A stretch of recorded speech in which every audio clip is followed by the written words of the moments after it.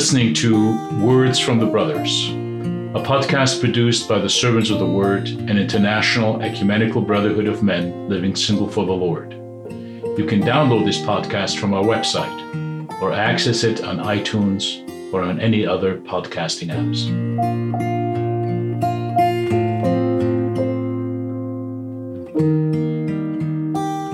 Hello everyone, our passage for today is Psalm 32 verses 1 to 5. Blessed is the one whose transgression is forgiven, whose sin is covered. Blessed is the man against whom the Lord counts no iniquity, and in whose spirit there is no deceit. For when I kept silent, my bones wasted away, through my groaning all day long. For day and night your hand was heavy upon me, my strength was dried up as by the heat of summer. I acknowledged my sin to you, and I did not cover my iniquity. I said, I will confess my transgressions to the Lord, and you forgave the iniquity of my sin. This is a very powerful psalm, a psalm that many Christians pray on Fridays as we ask for forgiveness of God. And it experiences, or it tells the experience of a man who has clearly known the consequence of sin, and also who has clearly experienced forgiveness. Repentance involves the confession of sins and receiving of forgiveness from God. This is very clear throughout Scripture and Christian tradition. If we sin, we can come before the Lord and we need to confess our sin. If we do this, we can believe He will forgive us, but we cannot expect forgiveness if we do not confess our sin to Him. Psalm 32, as I said, is like a description of the personal experience of really what we have meditated yesterday. Who lives in sin experiences the consequence of sin. If you walk the way that leads to death, you will find death. If we turn back to God, we find life and freedom, and the consequence of repentance is life and freedom. If you walk the way of life, you will find life. This is what verses 3 and 4 describe, the consequence of sin. For when I kept silent, my bones wasted away, through my groaning all day long.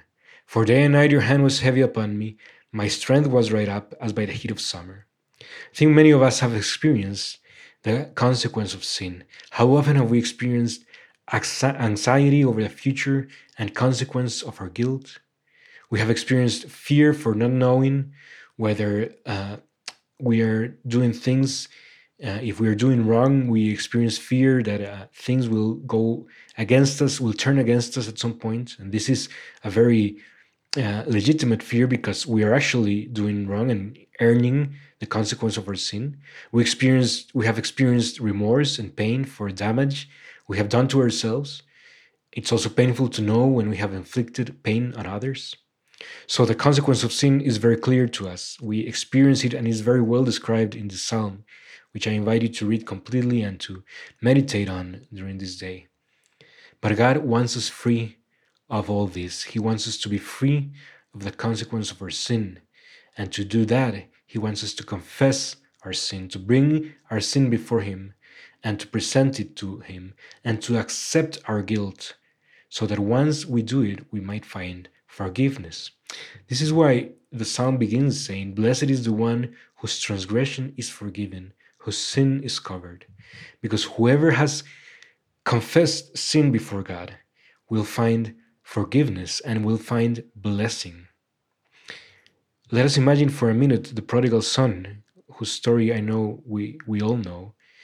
If he had not accepted his sin, if he had not acknowledged his sin, where would he be? Wouldn't he have stayed in the bad place where he was?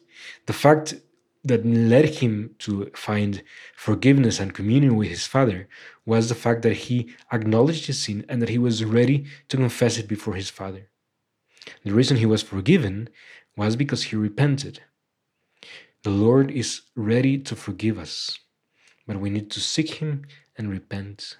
Let's use this season to do that, to admit our sin before Him and to find forgiveness and to be then blessed because our transgressions will be forgiven.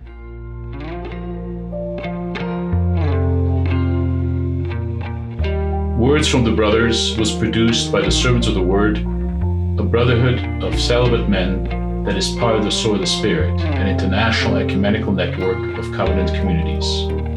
For similar and other content, please visit us on www.servantsofthewords.org. If you liked what you listened to, please leave us a review on iTunes or other podcasting apps.